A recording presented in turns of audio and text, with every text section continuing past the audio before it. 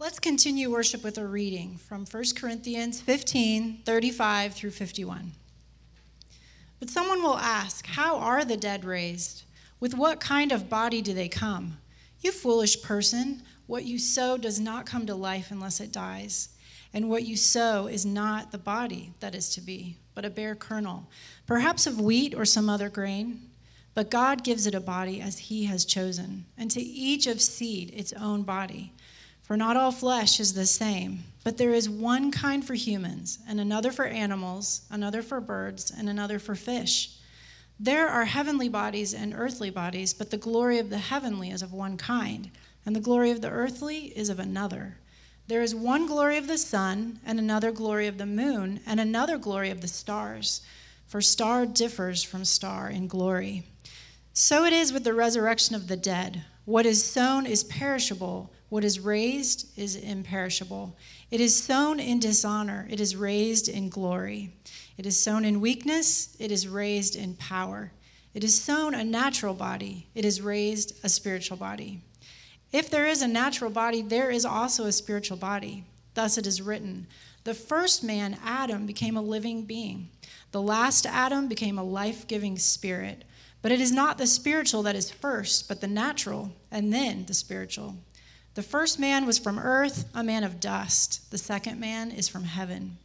As was the man of dust, so also are those who are of the dust. And as is the man of heaven, so also are those who are of heaven. Just as we have borne the image of the man of dust, we shall also bear the image of the man of heaven. I tell you this, brothers, flesh and blood cannot inherit the kingdom of God, nor does the perishable inherit the imperishable. Behold, I tell you a mystery. We shall not all sleep, but we shall all be changed. Good morning. Happy Father's Day. Just a few things before we get started. I have a meeting on Tuesdays where some people help me brainstorm about sermons and what we're doing here as a church. And it's just fascinating to compare that meeting this past week with a meeting about a month ago before Mother's Day came around. Mother's Day, they were all like, dude, we got to go all out. We got to, someone volunteered to buy roses for every woman in this church. Someone just volunteered, all right? We want to make them feel special, and it was awesome. It was an awesome Mother's Day. If you were here, it was great. I love that. It was awesome. And this past week, no one said anything about Father's Day. Nothing. It's just hilarious to me. Listen, they're like, if we don't go all out for the moms, they will burn this place to the ground. But the dads will be fine, right? So dads, we love you. Thanks for being low maintenance. You're doing great. High five. You know what? Take a nap on me today, all right? Tell your wife I said it was okay. And that concludes the celebration of Father's Day for the service. Now we're gonna go on. Yesterday, some people took a grill and some speakers and a bouncy house slidey thingy to the next door, to the village side. What's it called? Village something? And dude, we had such a blast. Show us some pictures, Elijah. Absolute rock stars that went to this church, spent Saturday sweating over a grill, manning a bouncy house, serving people food. And y'all, we were just extending in the most simple, practical ways the kindness of God in the name of Jesus. And dude, can I just say, I'm proud of you in the best way. I know, right? The puppy was there. It was so good. So Jim and Matt Satterfield. Oh, wow. You guys are going all out. That's the Raptor. My form was a little off on that. Wow, that's good. Thank you if you were helping. We don't take ourselves too seriously, as you can tell. If you helped yesterday, thank you. You're a rock star. You could have been doing other things. And you were serving people in the name of Jesus, and I'm proud of you. So, all right, we've been in a conversation on the Holy Spirit, and we have baptisms at the end, so we're not going to take super long, but I just want to kind of hit pause on this conversation and address some fundamental assumptions that we have as modern people about the universe that we live in. See, oftentimes in religious circles and in sermons, Christians jump into a topic, and we just want to say, well, the Bible says this and says that. And we often neglect to define terms and honestly deal with the underlying assumptions that we bring to the Bible.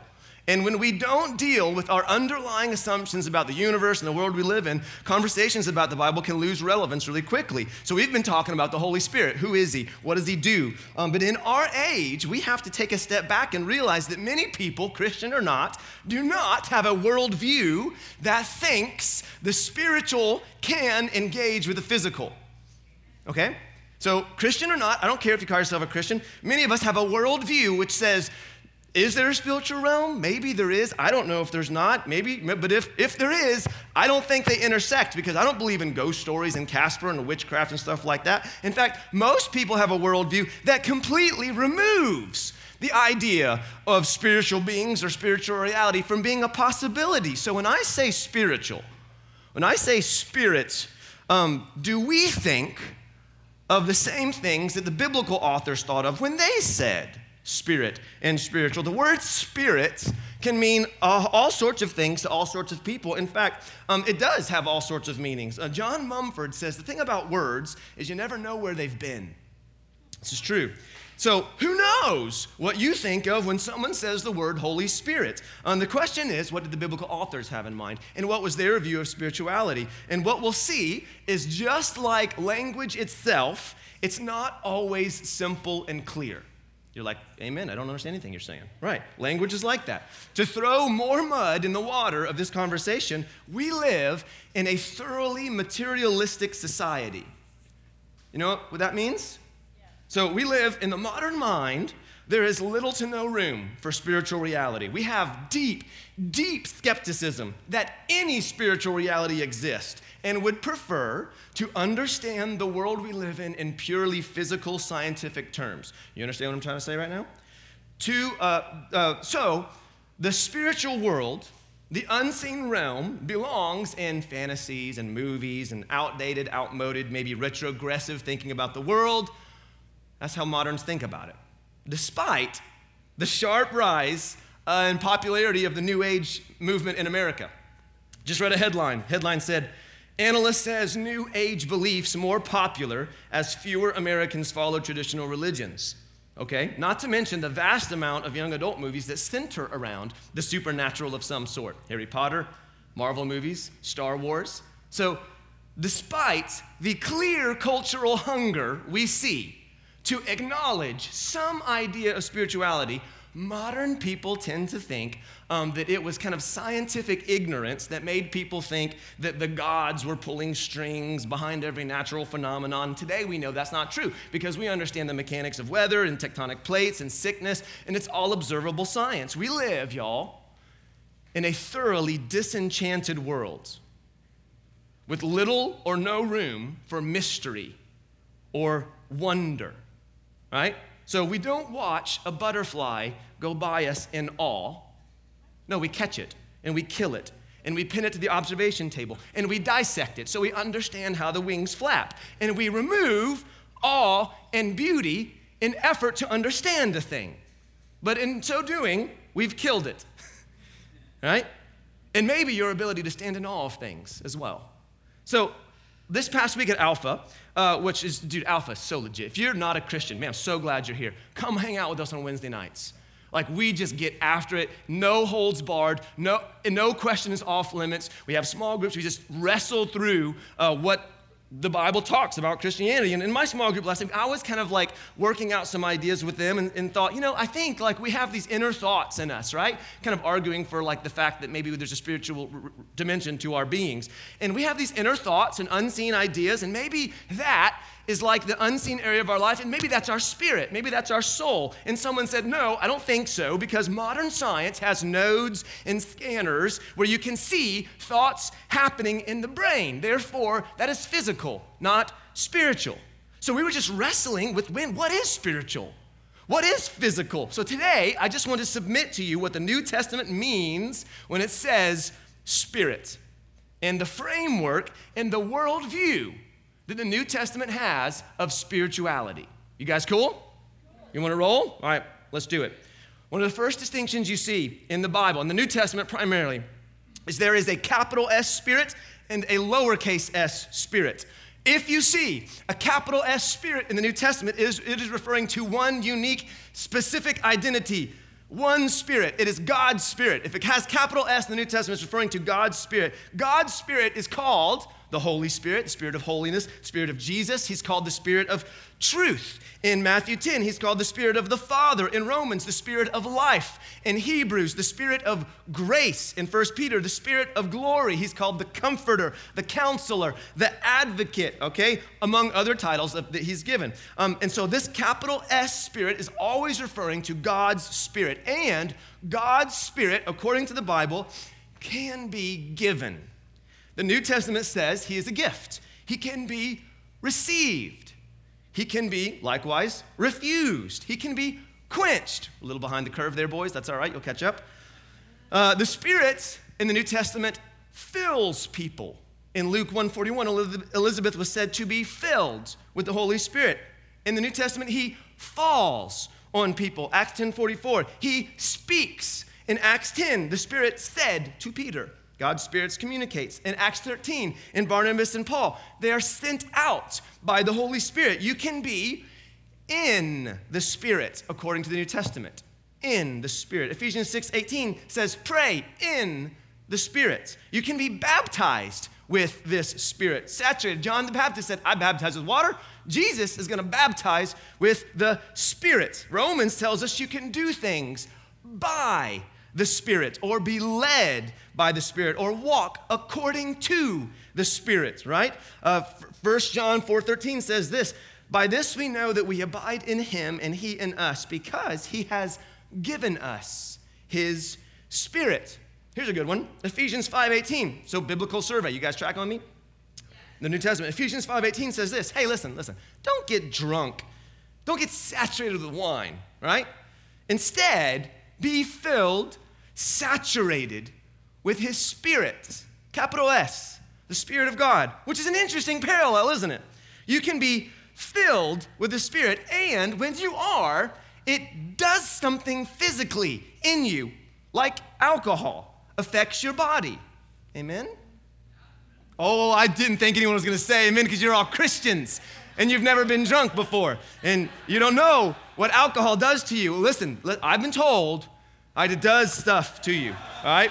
Like a couple beers, I think they call it buzzed. I don't know.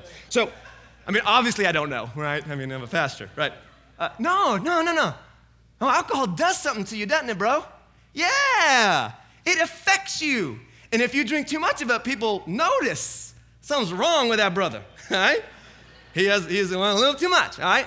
Now, it does something to you. What an interesting parallel. I'm so glad. I hope you're in here right now. I hope people are not Christians, maybe someone who struggles with alcohol. Okay, let's think about it. Think of the way that affects you. Changes how you see things. You're slower, it affects you. Okay, the Holy Spirit, the Spirit of God, apparently, according to the New Testament, can affect your body. It has impact. That's a fascinating thought. In the same way that you can be saturated with alcohol, he says, you know what? That stuff's for little kids. Push that aside. Grow up and be saturated with the Holy Spirit. And notice what this does to you. And it has physical ramifications. But already, we're hitting a worldview here. You guys tracking with me? We just slammed into a worldview that says the Spirit can interact with us. It can do things to us. And many of us would say off the gate, that can't happen. That's the stuff of movies and fairy tales. We think spiritual realm is out there somewhere, if it even exists, but it certainly can't affect me. But what we just read in the Bible is that the Holy Spirit of God can come in you in such a way that it physically does something to your body. You know what we call that in church language? When the Holy Spirit does things, and let's say someone's blind and now they can see, when he physically, we call that a miracle. So here we go.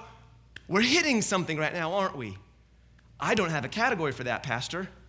I don't think those things happen. In fact, I'm pretty sure science has debunked most of that stuff. Well, exactly, that's what I'm talking about, right? There seems to be a whole world that can happen when the capital S Spirit begins to influence your life. When you yield to the capital S Spirit in any way, in like small yeses, you know what I mean? Like pathetic yeses. Just like, okay, yes, maybe I'll, and when he comes in, he does stuff in you. Man, the Bible, all right? There's an underlying assumption here, isn't there? That God's kingdom, that his Spirit is not only present, but active here and now. And he can bust through into your life and actually really do things, right? But that's the assumption that many of us struggle with. Is there a God? I don't know. Is he really out there? And if he is, can he really do anything? You telling me that's not a real question you guys got right now? Is there a God out there? And if there is, can he actually break through into my life and do the stuff he says in the Bible, like break chains of sin off me and remove fear and anxiety and doubt and make me into someone that looks like Jesus? Really? I love that, sister. Jesus said this about the Spirit. The wind blows wherever it pleases. You hear its sound, but you cannot tell where it comes from or where it's going. So is everyone born of the Spirit. So interesting right here. Jesus is connecting Spirit with what? Wind. Wind, yeah. So you can't see wind, can you? No, you cannot see wind. You can see the consequences of the wind. You can see what the wind is moving. You can see what the wind is this unseen motivation, isn't it? You can't see it, but it moves things. You can hear it, can't you? There's sensation. You can feel it, but you can't see it. So according to the New Testament, to add on to that, in the New Testament, the Greek word for spirit is pneuma. Pneuma, from where we get the word pneumatic. And any car mechanic or carpenter knows you don't have to see the air to know it can do crazy awesome things, like undo that bolt or drive a nail into a 2x4, right? Pneumatic, power, right? So according to the New Testament, God has a spirit, is a spirit, and that spirit can motivate and influence the physical world in real ways, just like wind is unseen and can influence the physical world in real ways. So that's what we've been wrestling with. So we've been asking, what do we think that looks like? Do we really think that can happen? Or as Jay said week 1, we have categories for being possessed by evil, don't we? Thank you, the movie Poltergeist, for those lovely categories that we all now have of what we think it looks like to be possessed by evil. And then he asked this, okay, well, do you think you can be, we have that, like, World War II, right? We think of the Nazi regime as these men being possessed by evil, and rightly so, right? I mean, people have done absolutely despicable things, and some things that boggle the mind. Rationally, you can't explain the evil that took place in World War II. And so we have ideas of what it looks like to be possessed by evil, but do you have a category of what it looks like to be possessed by good? We think, oh, I know what that looks like to be possessed by evil. Your head spins around, you spit out green stuff. Okay, what do you think it looks like to be possessed by good? Do you think that can happen? You can be full of evil, we know that, but do you think you can be full of good? Full of his spirit of truth? Full of his spirit of love? Right? But then you'll find in the Bible, spirit with a lowercase as well. And a whole new range of meaning pops up. In 1 Corinthians 16, it says, they refreshed my spirit as well as yours. 1 Corinthians 7:34 says how to be holy in body and spirit. Galatians 6:18, the grace of our Lord Jesus Christ be with your spirit. When Paul's in Athens, it says he was provoked in spirit. Apollos in Acts 13 is said to be fervent in spirit. So, apparently, according to the Bible, you have a spirit. Or, wait, I'm not sure actually. Maybe you're a body that has a spirit, or maybe you're a spirit that has a body. I don't know. The Bible's not clear. But what we get at here is that you have something inside of you that's animating your body. All right? The biblical authors seem to think humans were made up of 2 main ingredients. And you know where they get this? They get this from the book of Genesis, where Jesus, God, infinity, whatever, creates the universe. And what does God make man of? 2 things, sort of. Clay and, correct, earth and heaven. Clay and wind. These are the 2 components that make up man. Apparently, man is a composite being. He is a physical creature and a spiritual creature. So they get this from Genesis. Humanity is this kind of half spiritual, half physical, made of earth and spirit, which in some ways helps us begin to understand why humanity has such potential to be so low and debased and short-sighted, and yet can be so hopeful and wise and lifted up. The Bible would say humanity is a complex creature. can be as grotesque as the dirt and mud and as lifted up as the heavens. Do you see the perspective the Bible gives us? And it begins to explain why humanity can be so full of hope at one hope and in 1 second so full of despair and evil and wickedness in the other. So theologians argue over this composition of humanity. They say, are we essentially bodies with spirits, or are we essentially spirits and now we have a body? Am I a body with a spirit or a spirit with a body? But where does one end and where does one begin, right? And if you're not your body, where are you? Are you in your body somewhere? Are you your brain? If you took your brain out and freeze it and put it in another body, would you be in? Okay, so now we're getting into like AI and movies and stuff like that. All right, so let's get going. But we should just pause. There's tons of movies about that, right? Consciousness. What's that one movie with Brad Pitt and the consciousness and uploaded into the computer? No one? You guys, you're Christians. That's right, you don't watch movies. Okay, so we should pause and just say, right here, because we just got lost there, didn't we? Yeah, well, you know why? Because the Bible's not a textbook.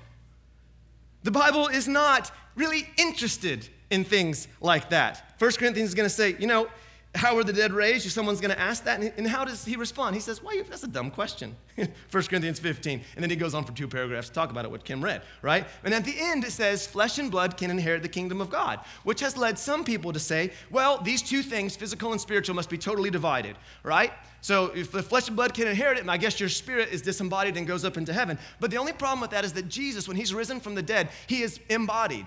He's not a ghost. He has a body. Remember, he eats fish. And so what are you afterward? So there's all sorts of questions you're going to get into right there. Okay, but so no matter where you think about that, the New Testament is clear that the physical and spiritual, these realms are not closed systems. Tracking? They're not closed systems. They are intertwined. They overlap, right? And are interacting in very real ways. This is an assumption of the Bible. Now, up to now, we've said this. God is spirit, capital S, and you have a spirit, or maybe a body, either one of those things, but his spirit can interact with us. It can impact us, our body and our spirit, in unseen ways and in seen ways, all right? So the basic assumption, God is spirit, you have a spirit, these two things can interact. But there is still a wider range of meaning when the Bible says the word spirit. There's more. You guys ready for this? And this one, we kind of accept today. Like, we get this language. In this word, in this case, spirit means kind of a unique identity or essence or disposition of a thing or person. Galatians 6:1 is talking about restoring those caught in sin. And it says, you who are spiritual should restore him in a spirit of gentleness. Oh, yeah, okay. So it can mean a way in which you do something.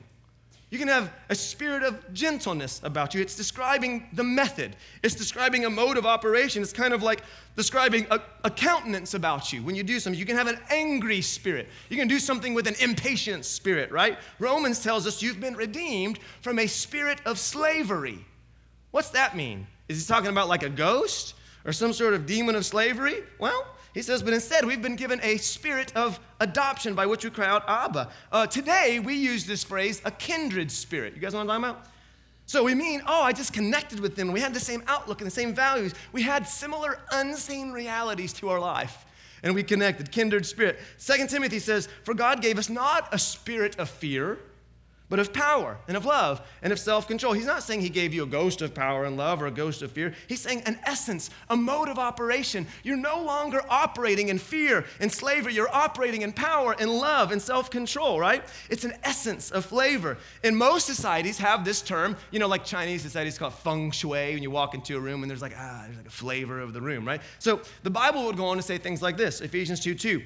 You were dead through sins and trespasses in which you once walked, following the course of this world, following the prince of the power of the air, the spirit that is now at work in the sons of disobedience. Okay, slow down now. What just happened here? Is he talking about it's the flavor and mode of operation, and you guys, is that what he's talking about here? Are they talking about just the way the world works? Is that what it is? Or is this something else? See, and this is where moderns get real uncomfortable, because it's clearly talking about something else. He's talking about a spirit, not God's spirit, not ours, not just the essence of a thing, but a prince. Did you notice that? You looking at it? A prince who has power and is working in the world. In Jesus' ministry, he seems to be confronting spiritual powers. Have you read the Gospels? You know what he calls them? unclean spirits. And these unclean spirits were exerting dominance over humans in physical ways. Have you read the Bible? It's bizarre, right? So where moderns like take a step back and we start kicking really hard, right? Because here in Matthew 9, Jesus cast out a spirit who was causing a man to be mute. Whew. Okay, now the worldview is taking a leap here. What this is suggesting is that I have a spirit, God's spirit, and there are other spirits, and they can exert dominance over me? Okay, we're getting real kind of voodoo, witchcrafty here, buddy. I'm just telling you what the worldview of the Bible, all right? And this is where we start to protest, and we say things like this. Are you telling me that every time someone is sick or has a mental illness, it's a demon? No, not at all. And the Bible is not saying that, because there's plenty of instances where Jesus heals someone and does not say, get out of here, demon. No, just like rebukes the fever, or there's all sorts of instances. The woman with the issue of blood, the paralytic lowered through the roof, the man who he heals with his spit. Have you seen that one?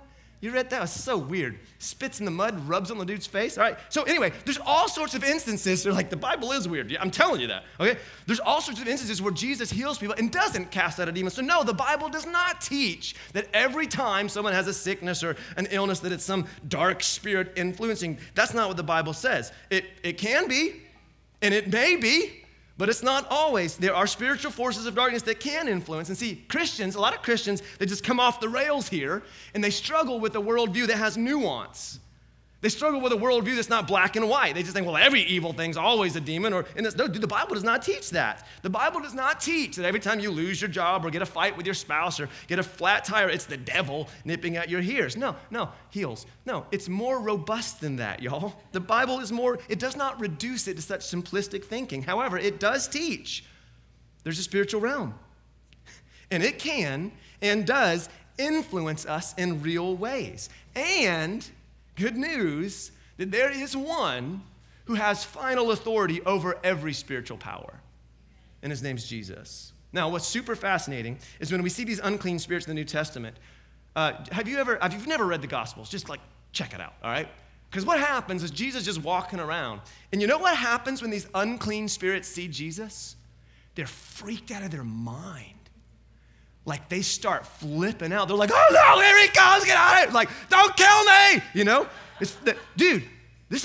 they're terrified of him. Y'all, dude, the thing of our nightmares, like the thing that has plagued humanity's dreams for all of history, is itself terrified of Jesus. Are you tracking with me? Like, this is bizarre, man. We're talking about spiritual powers. Everyone's really uncomfortable. And yet, all these spiritual powers that freak us out, powers that freak us out are themselves terrified when the Son of God begins to walk around. So despite the fact that Christianity is classified as a monotheistic religion, you guys know what that means? Sorry, it's very, very academic today. Monotheistic, one God, theo, right, mono. So Christianity is classified as a monotheistic religion. The Bible does talk about other gods. It does.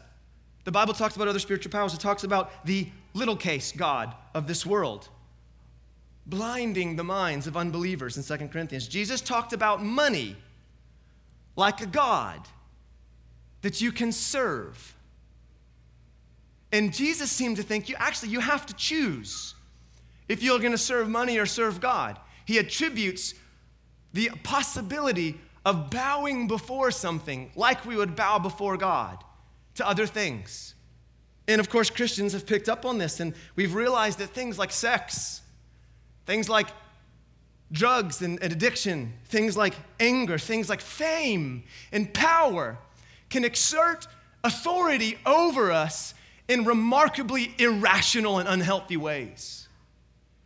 And the claim of the Bible is that Jesus and Jesus alone has the kind of authority over those things that we struggle under. Yes, we can make our way through thinking with others, and yes, other people can help us work through our issues and we can talk them out, but at some point, oftentimes, there's one thing missing, and it's the power and presence of Jesus in our lives. Now, I don't know if you can ever relate to being so angry and you have no clue why. I don't know if you can ever relate to having patterns of behavior or addiction to certain substances that you try as hard as you can to get out from under, and you can't.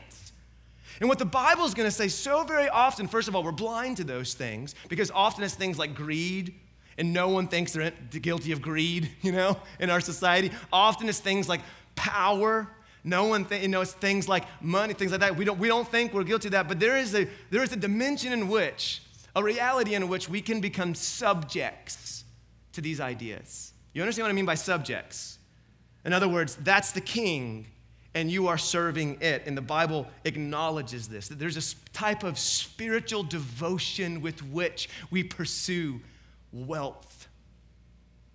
Does anyone else feel this? There's a kind of spiritual devotion and commitment with which we pursue pleasure and sex. And we pursue it in ways that boggles the rational mind. It doesn't make sense, right? There's a spiritual dynamic, and they exert dominance over people. So I think I said this wouldn't be long, which is already a lost cause, but here, let me wrap it up here, okay? You can adopt a materialistic, physical worldview of the cosmos, and you can say that only the physical is real. You can do that. It's the culturally accepted way to account for the universe in our times. You can stand in line with that. You can. Interestingly enough, if you adopt that, you actually stand out of line with much of the world, even today, in rural societies. Rural Africa, rural China, rural India, all still acknowledge a very deeply spiritual worldview of the cosmos. You can be out of line, and also, if you're in line with only the physical is real, you're also out of line with most of human history. Throughout most of human history, we have acknowledged spiritual realities and dynamics up until the influence of post-Enlightenment European thinking, right? But my question for us all is this: which perspective, the biblical perspective or the modern materialistic perspective, can give the most accurate account of life as you know it? Which perspective do you think gives the most compelling account of the universe? Think of this for a second before we end and baptize some people, right? Think of this. Think of the mysterious expanse of galaxies and stars. Think of all the natural world, oceans, jungles, ice caps, flowers, snowflakes. Think of the incredible balance of our solar system and the intricacies of human anatomy. The eyeball alone has led people to faith, right? Think of all the surprises of life and love and romance and desire and emotions. Reflect on the complexities of human history, of wars and genocides and the horrors of violences that men have contrived, mixed with the amazing potential throughout history of people that have done remarkable things for humans. Which, side note, most of the great humanitarian advances in history, Christians at the helm. Hospital reform, education reform. All right, Martin Luther King Jr., brother, was motivated by the gospel. Most of the people who have made massive humanitarian efforts in human history were Christians, right? Just a side note, right? When you consider all of the scope and the wonder and the mystery of life, does a completely materialistic worldview make compelling sense of it? Think of a piece of art. So this is the last thing, I promise. No one believes me when I say that anymore. Let me just give you one more thought. Think of an extremely compelling piece of art or a breathtaking piece of music that just grips your heart, right? Music or art, right? Like stops you in your tracks. Like for me, it's like Moonlight Sonata. Like I don't care how many times I've heard that. As soon as I hear that song, I'm just like, something grips me. It's beautiful. I don't know what it is for you. Maybe it's like Rascal Flatts' version of, whatever. Life is a Highway. That's what it is, right? There's Soulja Boy. I don't care what it is. Whatever it is, all right?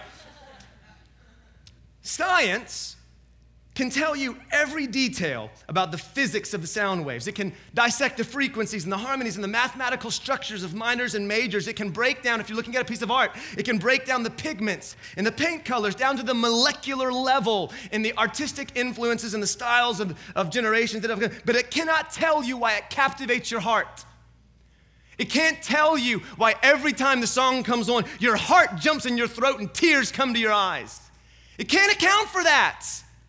It can't make sense of that. It's almost irrational, right? It can tell you the chemical makeup of your tears, but it can't tell you why you're moved to tears. in the presence of beauty and wonder and majesty. The Bible is going to maintain life is not merely chemicals. It's not going to deny them. No, it's not. It's just going to say it's not as simple as that. There is a spiritual reality to life. You're not simply a lucky clump of matter. God's Spirit can and does engage with us here and now. And the choice that you have before you is, do you want that?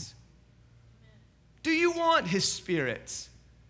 Think all the names that the Bible gives Him. The Spirit of glory, the Spirit of life, the Spirit of grace, the Spirit of truth, the Comforter, the Advocate, the Counselor.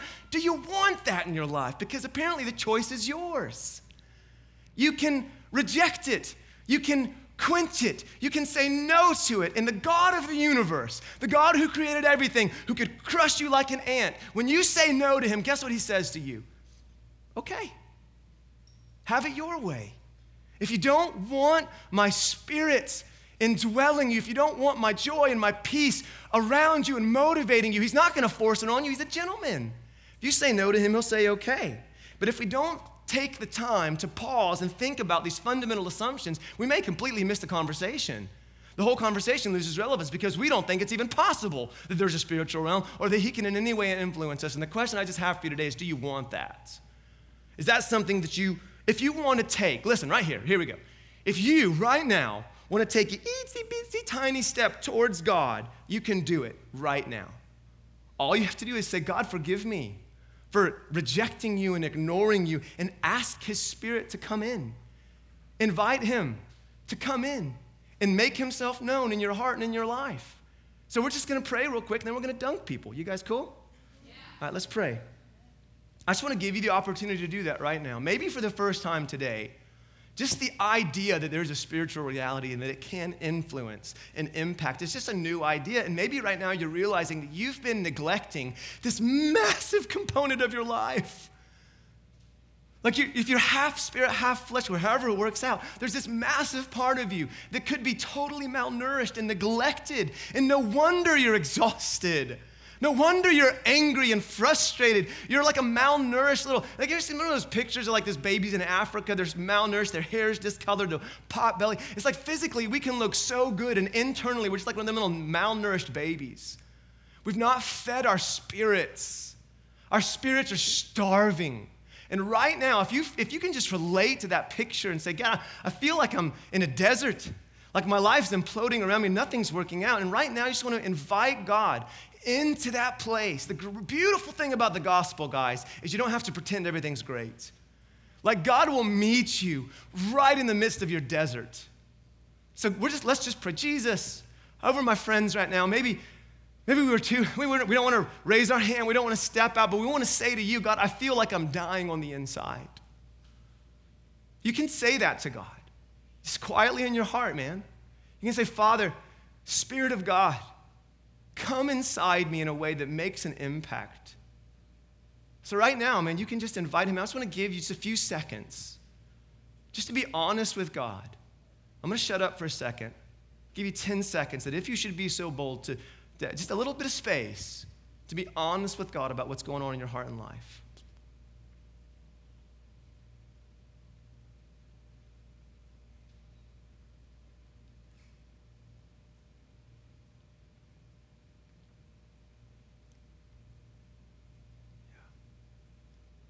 Sometimes prayer is kind of hard, right? So if you want to take a step towards God, I'm just going to give you something you could say to Him. God, forgive me. So forgive me for rejecting you. Forgive me for ignoring you. And Holy Spirit, would you make yourself known in my life? Holy Spirit, would you come and show me that you really love me? And make what Jesus did on the cross real to me in my life. In Jesus' name, amen. Amen.